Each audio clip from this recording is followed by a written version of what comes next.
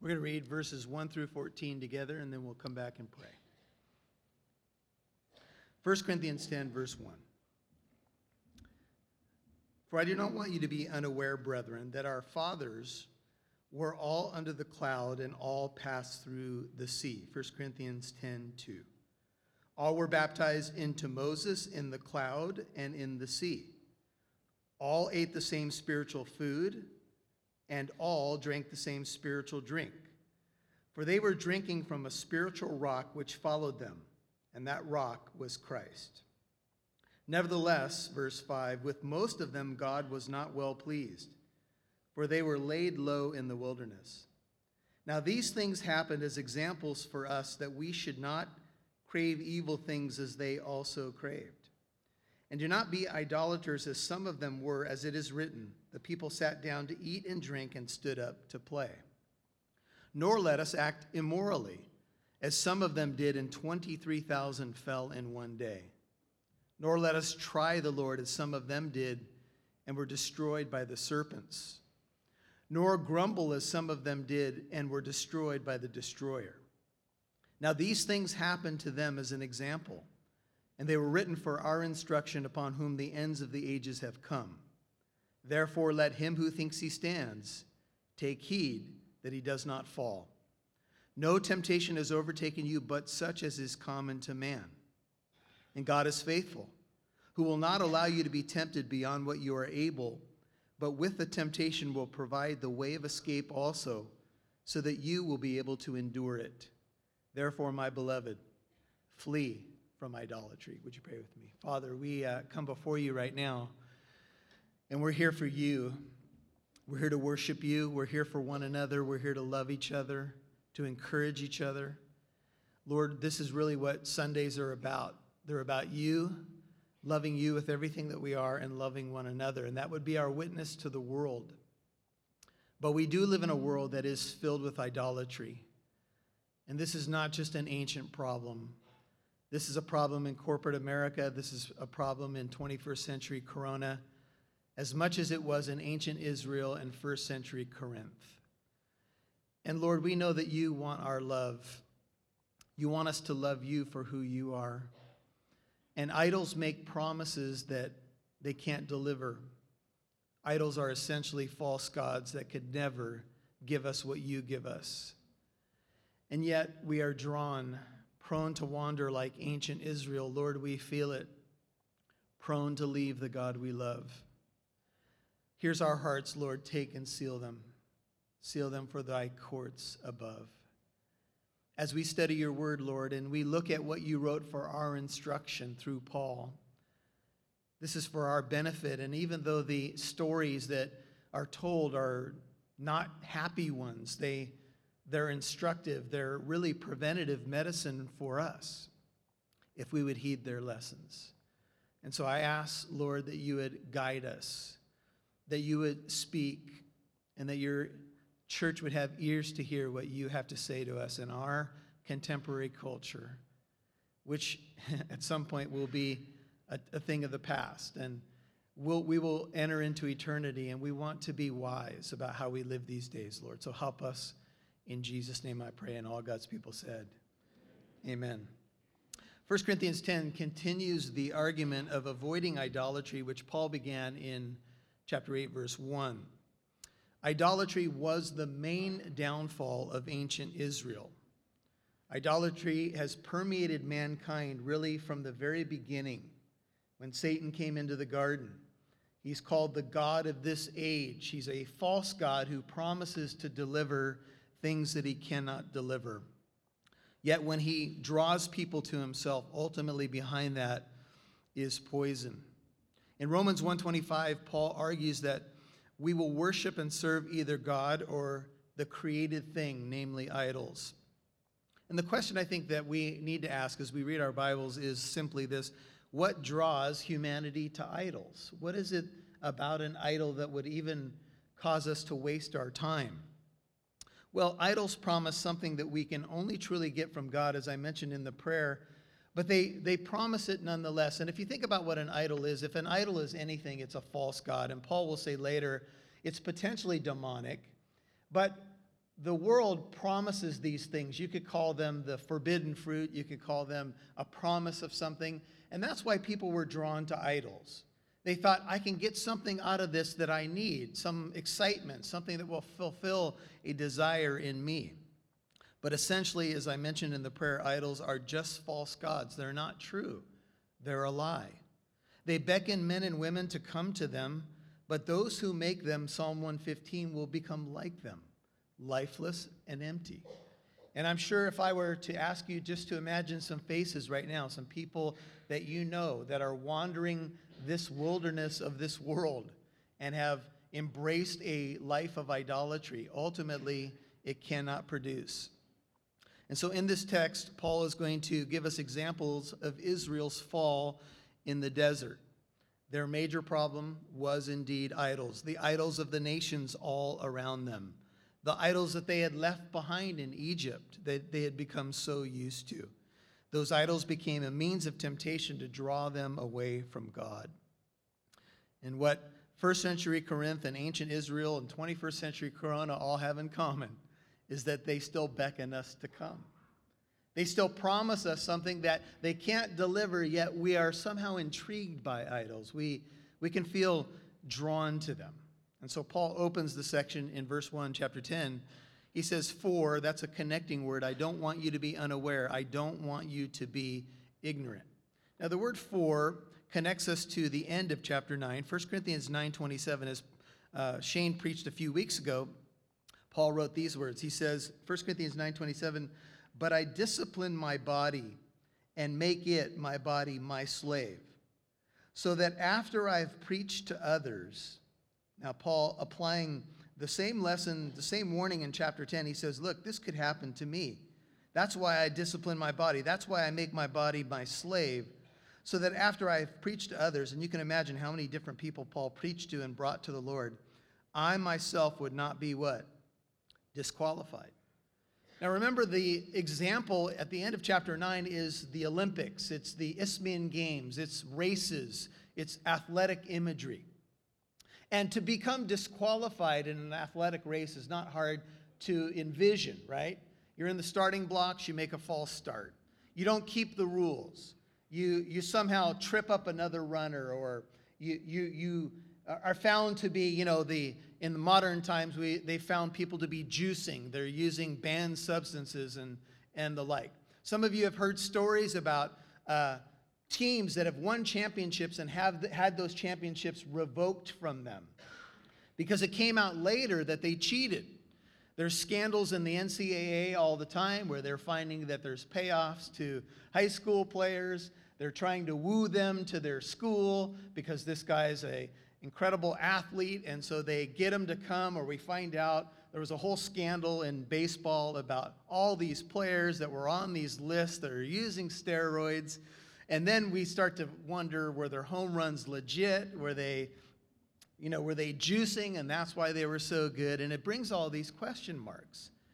Were they disqualified because of what was found out about them later? Now, I don't have to tell you that it doesn't take long for us to begin to think of recent examples of pastors and other leaders, and examples in the last 2,000 years of church history where we hear about someone who was preaching to multitudes of people and then became disqualified. Disqualified in what sense, you may ask? In this sense. Maybe disqualified in the eyes of people that were watching. Remember that unbelievers are watching us run the race. Amen? And so if an unbeliever hears after you've preached to them, let's say that you've been witnessing to them at work, say you've been a witness to somebody in your family, and all of a sudden you fall in the race. It comes out that you were cheating. Well, that person who's been watching you for some time, let's just imagine for a moment that they've been seeing your witness and you've been telling them about the gospel, but then something comes out about you that you're a cheater, that you were juicing, that you manipulated the rules. All of a sudden, in their eyes, you become disqualified. And this is really what the unbelieving world is saying about the church, that I can't listen to that person because here's what I found out about them. Now, we all know this. We all know we're saved by grace, right? We all know that ultimately we're going to have feet of clay in one way or another. But if we are downright cheaters, hypocrites, phonies, then the world has every reason to disqualify us in their eyes. And in one sense, we could also say that God will potentially disqualify us. You've heard Jesus said, how can you make the salt salty again? And so there's this sense in which Paul, applying this to himself, says, look, if I were to leave the stadium without winning the prize, if I'm called to run in such a way that I might win, and then all of a sudden I lose or I get disqualified and I hang my head in shame and walk out of the stadium without that wreath of flowers, without the medal, without the trophy, then I've become disqualified. And really, if you think about the idea of disqualification, the Greek word is atakimos, and it's to be unapproved, rejected, not standing the test. Here's a good way to think about it: falling out of the race. We don't want to fall out of the race.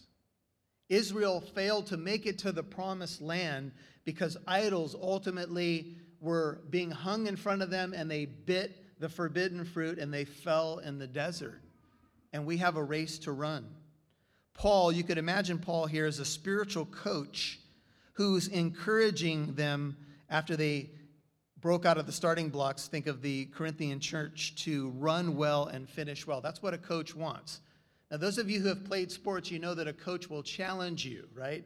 A coach will get into your face. A coach will, sometimes you'll end up hating your coach sometimes. But why? Because your coach is trying to set it up so that you're going to win the race, and they'll do everything they can to prepare you for that moment, even if you have to hate them, because they want you to experience victory. Some of you have been watching the Final Four in basketball. You know what a grind it is, right? To make it to that final game. And have you noticed, if you're a basketball fan, here's something that I've noticed, that the teams that are in the finals are tenacious defensive teams. They play, just incredible defense, smothering defense. And it takes a lot of effort to play defense, right? Any of you who have ever played any basketball, you got to work really hard to be a good defender. Well, this is what Paul is saying.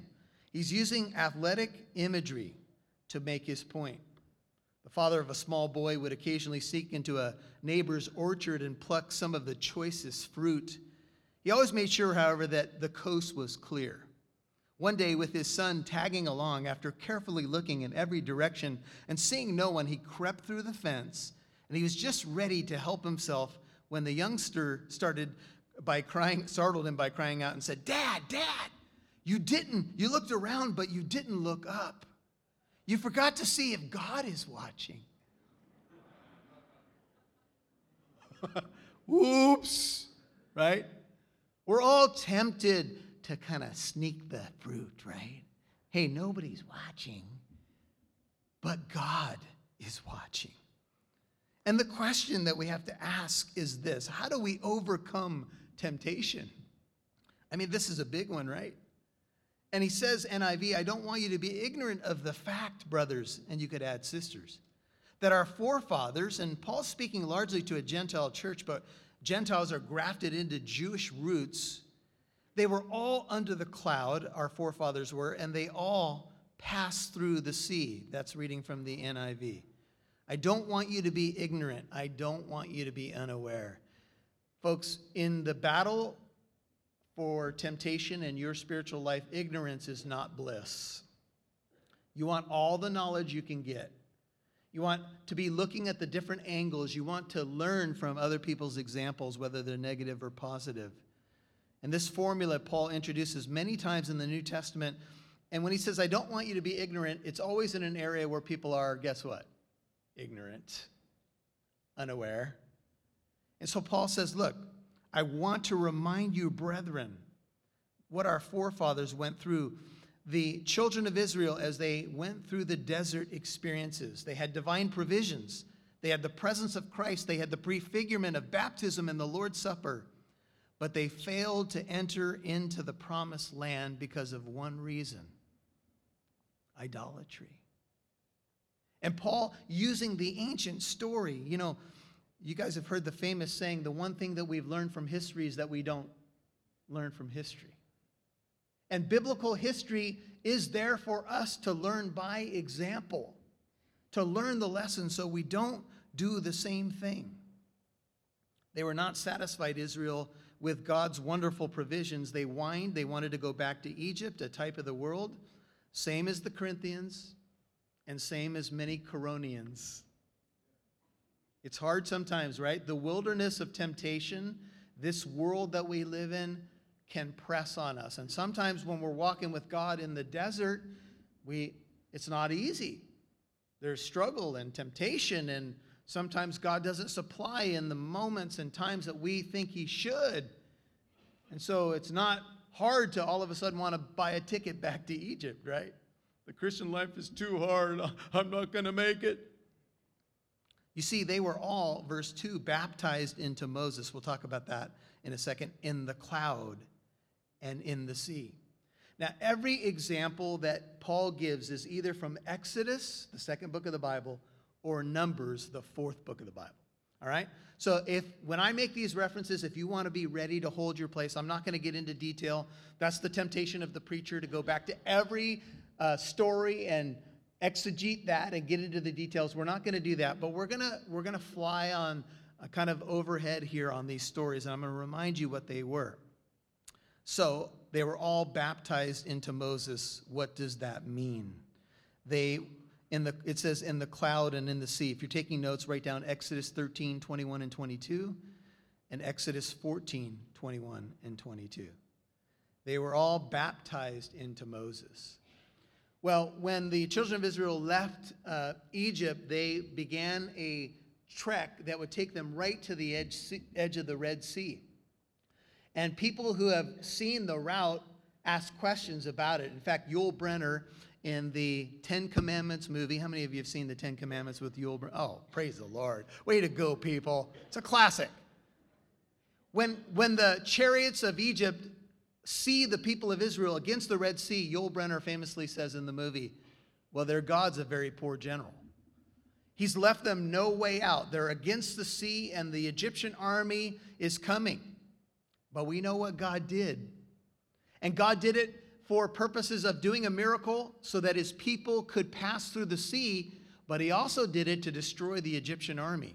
Can you imagine being one of those charioteers and you see the God of Israel open the sea with water walls on each side? And by the way, the additional miracle was that they passed on dry ground. It wasn't mushy because the chariot wheels wouldn't have made it. The children of Israel would have been sloshing along. Think of all the animals and all that they were carrying. But part of the miracle was they passed on dry ground.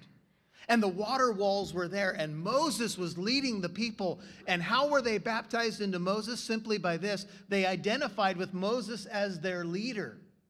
Moses took the rod or the staff of God, and God parted the Red Sea, and God said through Moses, you see that Egyptian army? You're never going to see them again.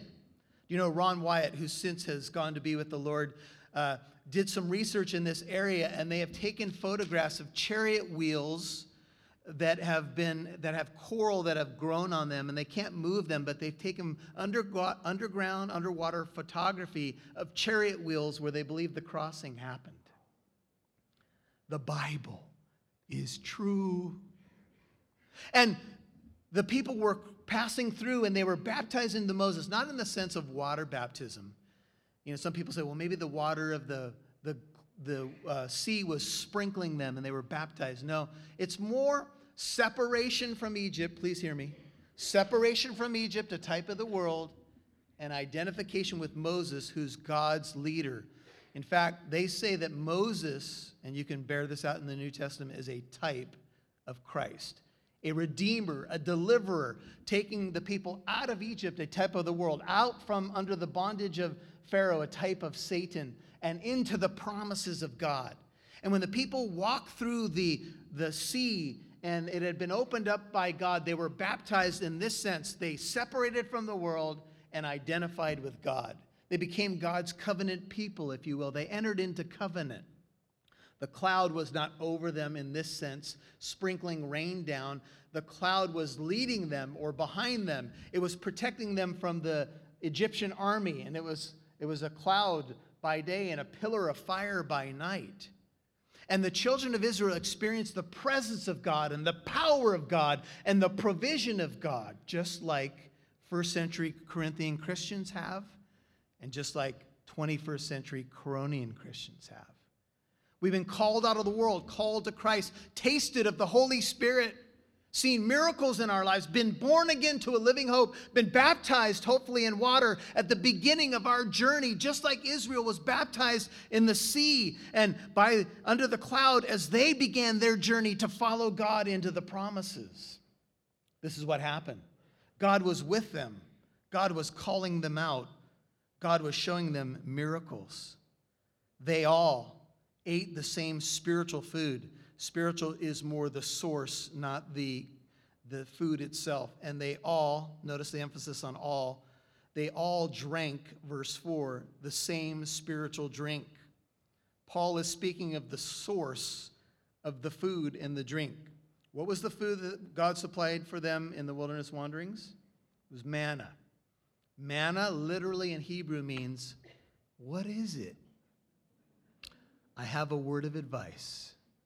If your mother-in-law or your wife or a family friend ever serves you something, do not say, what is it? Because you may be wearing it. Can I get a witness? Anybody? Okay. You know, this is another pearl of wisdom. Ready? Get ready to put it in your pocket. If somebody offers to cook for you, don't say this. Well, what are you making? All right, that's just free advice, okay? At some point, you're going to realize, Pastor Michael was right. I said that, and now I have a black eye. There's a one-to-one correspondence right here. Okay, anyway. Now, the word all is emphasized so that no one will think, well, maybe the people that failed in the wilderness just simply didn't experience the provisions. Maybe they weren't baptized, in quotes. Maybe they didn't eat the spiritual food or drink the spiritual drink. No, they did. They all did.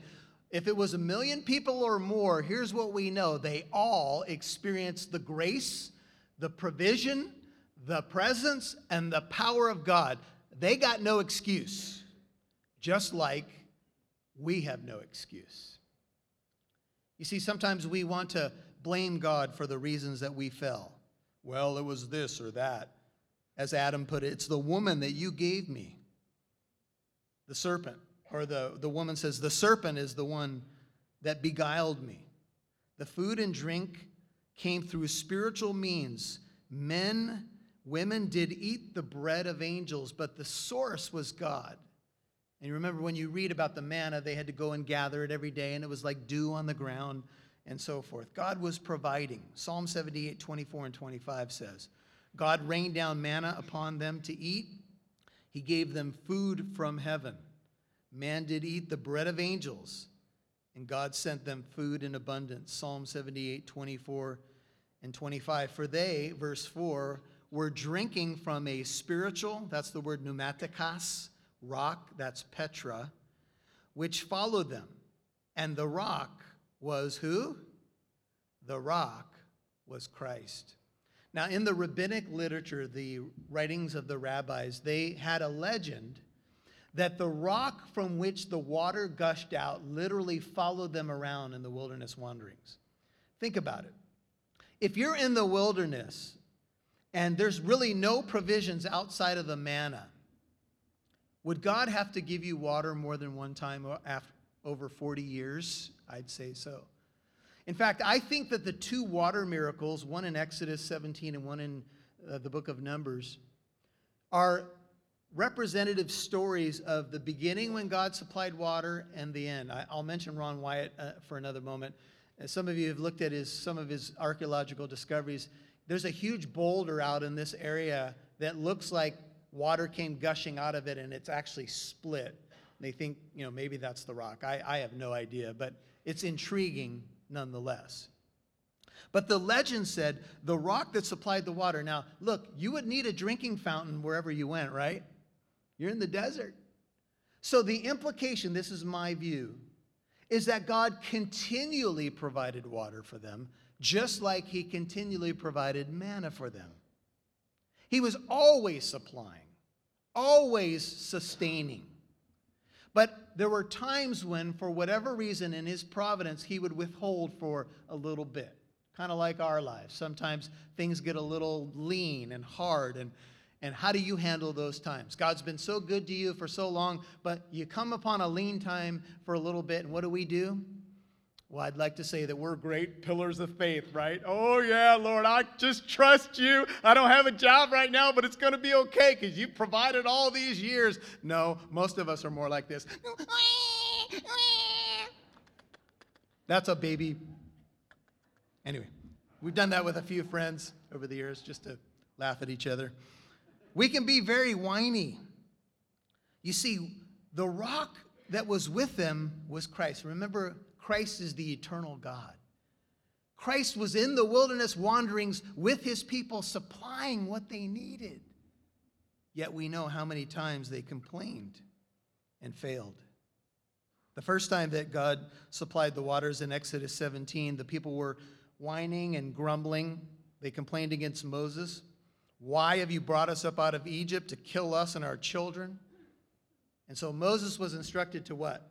He struck the rock. And God said, I will position myself upon the rock or near the rock, and you're to strike it. And that became a picture of when Christ was crucified on the cross, the living waters of salvation flowed out, and the water came out from the rock. Talk about a miracle. Can you imagine? Just think about the dynamics. You have a stick, and you hit a rock, a boulder. Okay. And water begins to flow to satisfy the thirst of 1 million people. That's a flow of water. You say, can God bring water out of a rock? Yes. He brought water out of nothing. I think he can do it. And so the people drank. You ever been there before? Oh, God, celebrate. Praise the Lord. Hallelujah. The water, the water, the water, the water. A couple days later, where's the water? What do we have? You brought us out here to kill us, didn't you? There's no hope, right? Oh, can we relate to the Israelites? Oh, do we sometimes see it in our children and in the person that we stare at in the mirror every morning? Whew. Well, at the end of the wilderness wanderings in Numbers chapter 20, God did it again. The people were whining, and Moses had, can you imagine? Moses needed a counselor, man. All these whiners, you mothers can understand what this is like, right? Moses was on the edge, but he was the most humble man on the planet. So he went to the Lord, and the Lord said, this time I just want you to speak to the rock. See, Jesus was only struck one time, and the living waters flowed. But Moses got upset, and he said, okay, you rebels, you want water? You ever been there in the car with your children? You rebels! Right? You want Jack in the Box? All right. But this is the last meal you're ever going to have. I'll get you one of those tacos. Right? So Moses said, you rebels, and he hit the rock a couple of times, and water flowed to the people. And God said, Moses, come into my office. What did I do? What did I do? You think being called into the principal's office is a little scary? Right? So, you did not treat me as holy before the people. I told you to speak to the rock. What do you think Moses had to speak to the rock? It doesn't say in the Bible. Did he have to say something like this? Water, come forth. Or, Mr. Rock, would you be so kind? I don't know what he had to say. But you know, the Bible paints this picture that after Jesus was struck once, Exodus 17, now the way we get saved is what? We speak to the rock. And what do we say? Anyone who calls upon the name of the Lord will be saved. If you call upon him, he will hear you. And God in the Old Testament is depicted as the rock of our salvation, and Jesus is the rock. He is God. And so the water flowed. The woman at the well meets Jesus. Jesus meets her more specifically. And Jesus says to her, if you knew the gift of God and who it was that says to you, give me a drink, you would have asked him, and he would have given you living water. She said to him, Sir, you have nothing to draw with, and the well is deep. Where then do you get this living water? You're not greater than our father Jacob, are you, who gave us the well and drank of it himself and his sons and his cattle? And Jesus said, Everyone who drinks of this water will thirst again. But whoever drinks of the water that I shall give him shall never thirst. The water that I shall give him shall become in him a well of water springing up to eternal life. Did the woman at the well meet the Savior that day? Yes. In fact, the Messiah said to the woman at the well, and this may be the first time he ever said this to someone, I, whom you're talking to, am he. I am the Messiah. And she said, Come and see a man who told me everything I've ever done. Could this be the Messiah? Oh, yes. You know what he gives? Living water. And the children of Israel are a prefigurement, a foreshadowing of the reality that Christ would give this living water. But they tested God. The writer of Psalm 95, echoed by the writer of Hebrews in chapter 3, says, Do not harden your hearts as at Meribah, speaks of rebellion. This is Psalm 95:8. As in the day of Massah, speaks of testing in the wilderness. This is the recorded events when the children of Israel complained and hardened their hearts. And the readers of Hebrews are told, don't harden your hearts like they did, because the consequences were disastrous. In verse 5 of 1 Corinthians 10, it says, Nevertheless, this is a strong adversative. With most of them, that is the children of Israel, God was not well pleased, for they, Israel, were laid low in the wilderness. It's a bit of an understatement. With most of them, God was not well pleased, because you all know of those 20 years old and older, how many of them made it into the promised land? You can count it on one hand. 2. Do you know that not even Moses made it in? God said, because you didn't treat me holy in that water miracle, you're not going into the promised land either. Some people say, wow, that's harsh. That's tough. But Moses ruined a prophetic picture that God was trying to paint. The rock was struck once. Now all you have to do is speak to the rock. And God said to Moses, you didn't treat me as holy. You misrepresented me in front of the people, and you're not going into the promised land. And it was Joshua, whose Hebrew name in Greek is Jesus, or you could say Yeshua, would lead them into the promised land. And their bodies, literally you could render the end of verse 5, were strewn all over the wilderness. This doesn't mean they simply died in the wilderness. This is not speaking just simply of a natural death. It was God's sentence to that wilderness generation that none of them, save Joshua and Caleb, would make it in. And some people say, oh, that's the Old Testament. That's the God of wrath. That's why I don't read those books. Well, I've got news for you. The same God that did that is the same God of the New Testament and the same God that you follow today. Now, he has satisfied his holiness and justice in the cross and the resurrection. But that same Christ was there with them in the wilderness. And that same Christ is to be treated as holy. These are history lessons. And what we should be asking is, what caused Israel to fall, God's chosen people? Why did they lose in the desert? And you may add something like this: why are so many of my Christian friends losing? If I were to ask you to imagine 5 faces right now of people who you know have made a Christian profession, a profession of faith, someone you knew over your lifetime, someone that you know today at work. Some of you might say, okay, I can picture 5 faces right now of people who've made a Christian profession, and I can say they're walking with the Lord. Things are good. But how many of you could picture 5 faces right now and you would say something like this: I have no idea where that person is even at with the Lord? Think about it for a second. Just raise up your hand. How many of you would say the 5 faces you pictured are not doing well? Just raise up your hand. Okay, some of you. How many of you have said, the 5 faces I pictured well are really walking strong with the Lord? Raise up your hand. How many of you don't want to raise your hand no matter what I ask you?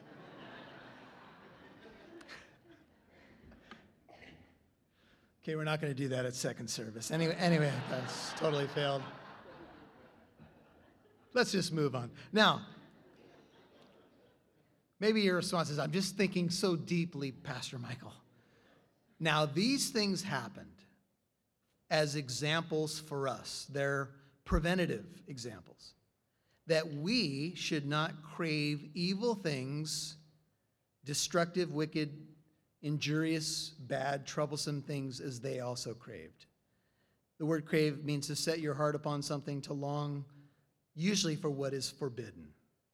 5 things chronicled here in the text about what they did and what we shouldn't do. They craved evil things. I'm going to try to give you a positive spin. Every time I give you a negative example, I'm going to tell you what I think the positive remedy is. They craved evil things. We're not to crave evil things as they also craved. Now, in Numbers 11:33 and 34, I think scholars would say this is where the story lies.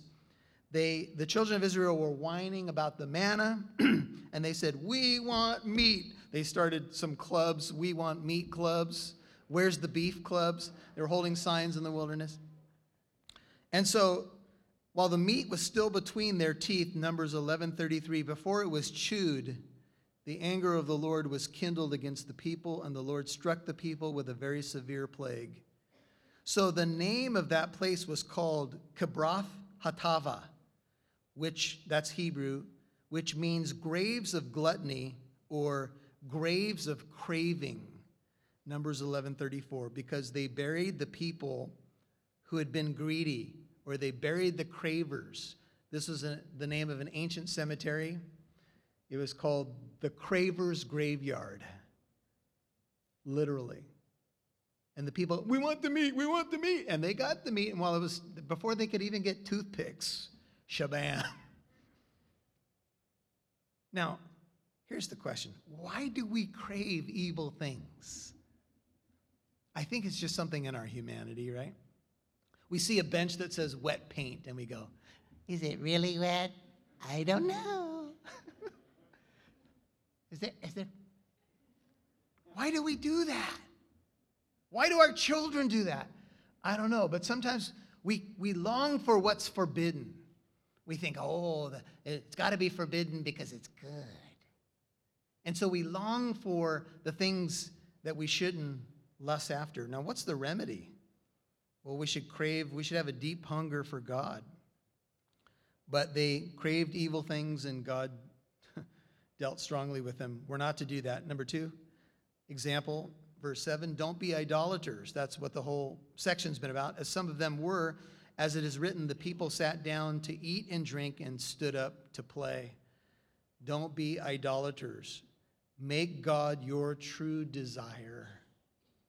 I was listening to a pastor somebody sent me a podcast, and he was talking to his daughter, and he said, "Hey, honey, imagine if for your birthday," he's talking about the modern church, and he goes, "Imagine for your birthday that I said to you, hey, we're going to have a party in the backyard for you, and we're going to invite your friends, and we'll have some bread and water, but they're going to be here to celebrate you." How many of your friends at school do you think would come to a party where we did it in the backyard, we had some bread and water, but they're here to celebrate you and your birthday? How many of your friends would come? And she said, "A couple." And he goes, "Honey, what if I rented Dave & Buster's?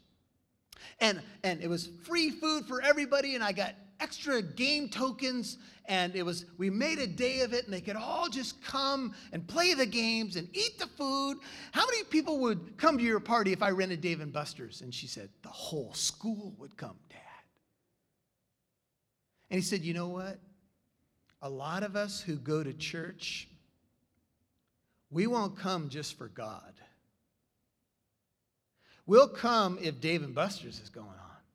If we like this and like that. Are they going to have that today? Oh, if they're going to have that today, then yeah. Free tokens, free food. Whenever we have food at church, more people come. Come on, come on." Let me hear an amen to a negative rebuke. Praise the Lord. There's donuts every Sunday. You should come, right? They have donuts. I'll buy you a donut out there. Anyway, you see, do you get the point? Oftentimes in the modern church, people come not for God, but for everything else. Well, if I like the music and the sermon's pretty good. And God's saying, no, I want you to come for me. I'll supply that stuff. But you should come and worship for me. Make God, how do you overcome idolatry? Make God your desire. Come to church for God. Come to worship him in spirit and in truth. Here's the story. The people sat down to eat and drink and stood up to play. So Moses goes up to get the 10 commandments, the 10 big ones. And he goes up and there's the fire on the mountain. And the people, as they were prone to do, they went, well, we don't know what's happened to Moses. It's been a couple of hours, right? And so, Aaron, make a god for us. And the people gave Aaron their gold, and Aaron fashioned it into a golden calf, and the people were dancing around the golden calf. And you know what they said? This is our God who led us out of Egypt. And they celebrated the golden calf. By the way, this is what they had learned in Egypt. A golden calf was one of the gods of Egypt. And so it was hard to get Egypt out of the people. They were brand new to all of this. Understandable, right? In one sense. And so they had Aaron, the first high priest of Israel, make a god. They're dancing around it. And the euphemism in Hebrew is when they danced around and they played, here's what happened. In ancient idolatry and things around false gods and goddesses, it normally debauched into sexual immorality. In fact, it was a form of worshiping these gods and goddesses was sexual immorality. And I won't say any more, but gross sexual immorality. So that's the euphemism there in Hebrew, that they were doing that. And Moses is up on the mountain getting the 10 commandments. You shall have, let's see, what's the first one again? I am the Lord your God. I brought you out of the land of Egypt. You shall have no gods before me. Ever seen Ray Comfort? He goes to a local mall and he says to a teenager with a microphone, how many of the 10 commandments can you name? Go. And they go, you shall not, you should not.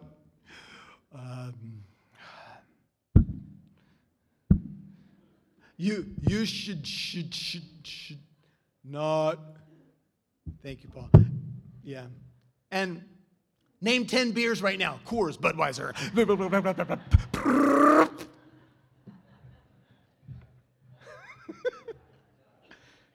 Man, some deep knowledge going on at those malls. Anyway, so Moses getting the top 10. So God says, this is classic. God says, Moses, your people that you brought out of the land of Egypt have really defiled themselves. Any parents, can you relate to this? Your kid, that's your son. It's not my son. It's yours.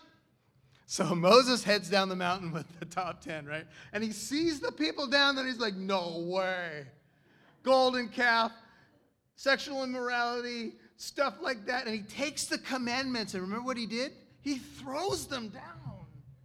Smashes them to the ground, comes up to his brother and said, what have the people done to you? What's going on? And in a classic response by the first high priest of Israel, he said, well, they gave me the gold and I threw it all into the fire and poof, out popped this calf.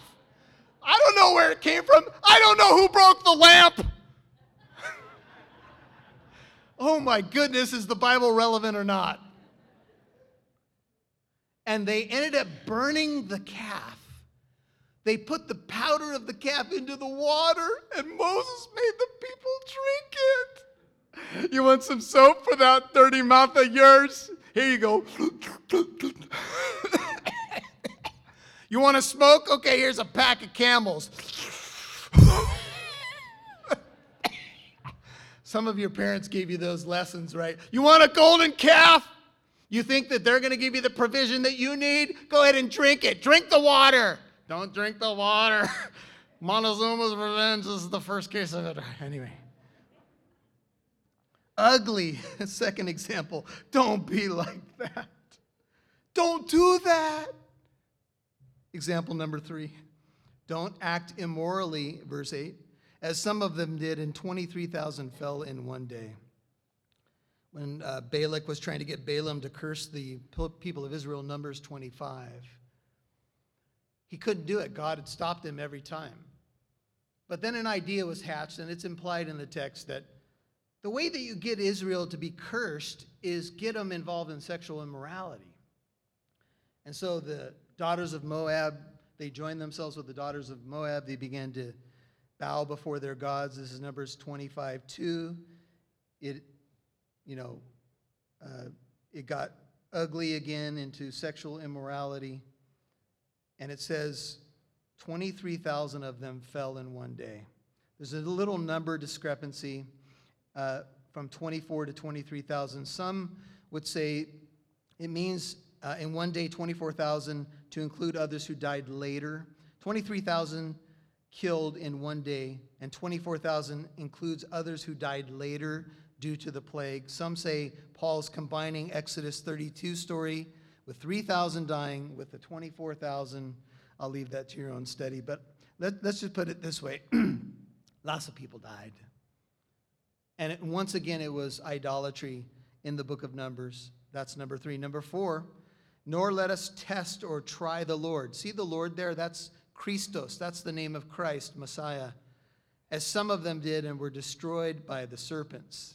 Now, some of you remember this story from Numbers 21. The people of Israel spoke against God and against Moses, Numbers 21:5. Why have you brought us out of Egypt to die in the wilderness? There's no food, there's no water, and we loathe this miserable bread, this miserable food. And God said, oh, you do? Okay, here come the snakes. And snakes came up, fiery serpents, Numbers 21:6, among the people. They bit the people, and many of Israel died. And the people said, oh, we've sinned. Intercede, go to the Lord. And remember what the Lord asked Moses to do to remedy this? He said, make a bronze serpent. Raise it up in the wilderness. And anyone who's bit by a serpent, if they just look to the bronze serpent, they'll be saved. And Jesus is talking to Nicodemus in John 3, and he says, as Moses lifted up the serpent in the wilderness, even so the Son of Man must be lifted up, that whoever believes in him may have eternal life. Somehow that became a symbol of Christ. You just must look to him, and the bite of the serpent will not destroy you. Well, how do we avoid trying or testing the Lord? We put our faith in him. How do we avoid all of these things like acting immorally? We desire purity. We surround ourselves with things that are good and wholesome and lovely and true. Let's not test the Lord. And the fifth one is let's not grumble, final example, as some of them did and were destroyed by the destroyer. Israel's fifth problem was complaining. We know that this is not a problem in our own circle, so we'll just move on, because I'm sure. Here's the remedy to complaining. Stop it. Start blessing. Start thanking God. You have to ask God sometimes just to simply change your attitude. Because, man, when we start on that complaining roll, yeah, and something else. Ever been with a group of people and you just sat together and complained for 2 hours about everything? And yeah, and another thing. Oh, yeah, and that, yeah, and her and him, and oh, and the freeway, yeah, oh, yeah. It's a complain fest. And when we complain, you know what we're saying to God? We don't really like our lives because we got it so rough here in Southern California. It's tough. I know some of our problems are real, but you get it. Our heart's desires are shaped and molded by the habit-forming practices in which we participate daily. If you start blessing instead of complaining, if you start serving instead of whining, you might find that your habits will change. One's desires are shaped and transformed by his or her daily habits. You want to change your diet, you have to have a meal plan. You want to get in shape, you got to go to the gym. There's no shortcuts. You want to have a change in your heart and life, you got to start taking more of the Word of God in than you are the other garbage. Amen? That's just the truth of the matter. And so they grumbled. They complained against God, and God dealt with them severely as well. They whined over and over again. We usually complain when we're not getting our way. Now, these things happened to them as an example. They were written for our instruction, our admonition, our training, our maturing, upon whom the ends of the ages have come. That simply means the culmination of the times. All this history that we can look back at. Let's learn from history, specifically biblical history. These things were written for our instruction. Let's learn. Let's mature. The message is meant for our maturing. Verse 12. Therefore, and you can say these are solutions. Number one, let's learn. Let's be instructed by the stories. Number two, let's take heed. Therefore, let him who thinks he stands take heed. Be careful lest he fall. The moment that you think you can't fall, look out. The moment that you say, I don't think it'll happen to me, watch out. I think Paul's implying it could happen to me, 9:27, and so it could happen to anyone. Don't be careless and don't be overconfident. And then finally, verse 13. You see, no temptation has overtaken you, but such as is common to man. God is faithful. He will not allow you to be tempted beyond what you're able, but with the temptation, he'll do what? He'll provide the way of escape, also that you may be able to endure it. Just quickly, 3 things. Temptation is common to everybody. Whenever you're tempted, you are not alone. Other people deal with those temptations. Ancient Israel dealt with those temptations. First century Corinthians dealt with those temptations, and so do your friends and family. It's common to all. It's not unique to you, although you can feel alone when you're being overwhelmed. Second, God is faithful. It speaks of his covenant loyalty. He has promised to never leave you or forsake you. He'll be there for you. He'll provide what you need. And what he does is he provides a way of escape. Please hear this. Every single temptation that you face in life, every single time you face a temptation, God in every single instance will provide a way of escape. Every single time. You know what you have to do, though? You have to take it. And isn't that the most difficult thing? I've got door A and door B. Door A looks very enticing and intoxicating. Door B is the way of escape. There will always be a way of escape. The question is, will you take it? You know our biggest problem? When we're being tempted, we don't ask God to help us. We try to go it alone. We don't bring him into it, sometimes because we're embarrassed. Sometimes because we've failed so many times in this area. We say, God, I didn't even want to deal with this or even cry out to you. I don't even know how to pray anymore. But when you ask God to help you, he is faithful. By the way, you're not hiding anything from him. He already knows. So you shouldn't say, God, can you look away? I'm in a terrible place. No, God knows where you are. Just say, Lord, help me. Do you see in your Bible where it says he will provide the way of escape? That is a definite article. That is, the way of escape is always the same thing. And it's not always that he removes temptation, because then he wouldn't say you'd be able to endure it. What is the way of escape? The way of escape is the same in every single temptation that you and I face. Jesus is my way of escape. He's my great high priest. He ever lives to intercede for me. He knows what I'm going through. He's able to come to the aid of those who are tempted, Hebrews 2:18. And so if I cry out to him in my temptation, oh Lord, everything in me wants to bite that forbidden fruit, wants to go that way, wants to go through that wrong door. But I know where that leads because I've been down that dead end road 1,000 times. And every time I think, oh, it'll be different this time. But every time I stand at the beginning of that road and I look to the end, I can see where it leads me to a dead-end sign, to guilt and feeling condemned even though you don't condemn me. And I don't want to go there again, so please provide another road, another way out. A man was sharing with his pastor, and he said, Pastor, I struggle so much with alcohol, and every day I don't want to drink, but I end up drinking. Pastor says, well, what do you do? Tell me about what happens when you go home. Well, I walk home from work, and every day I walk down this back alley, and I walk by this pub, and my friends are in there drinking. And I see my friends tipping back a couple of cold ones, and I think to myself, I'll just have one or two. And so I end up going in, and instead of having one or two, I begin to abuse alcohol. And I've got a big problem. Pastor says, okay, let's see. Every day you get off work and you walk down this back alley and you look into this pub and your friends are there, and you just walk through that door every single time. Okay, get ready. Fasten your seatbelt. Here's the advice of the day. Walk down a different street.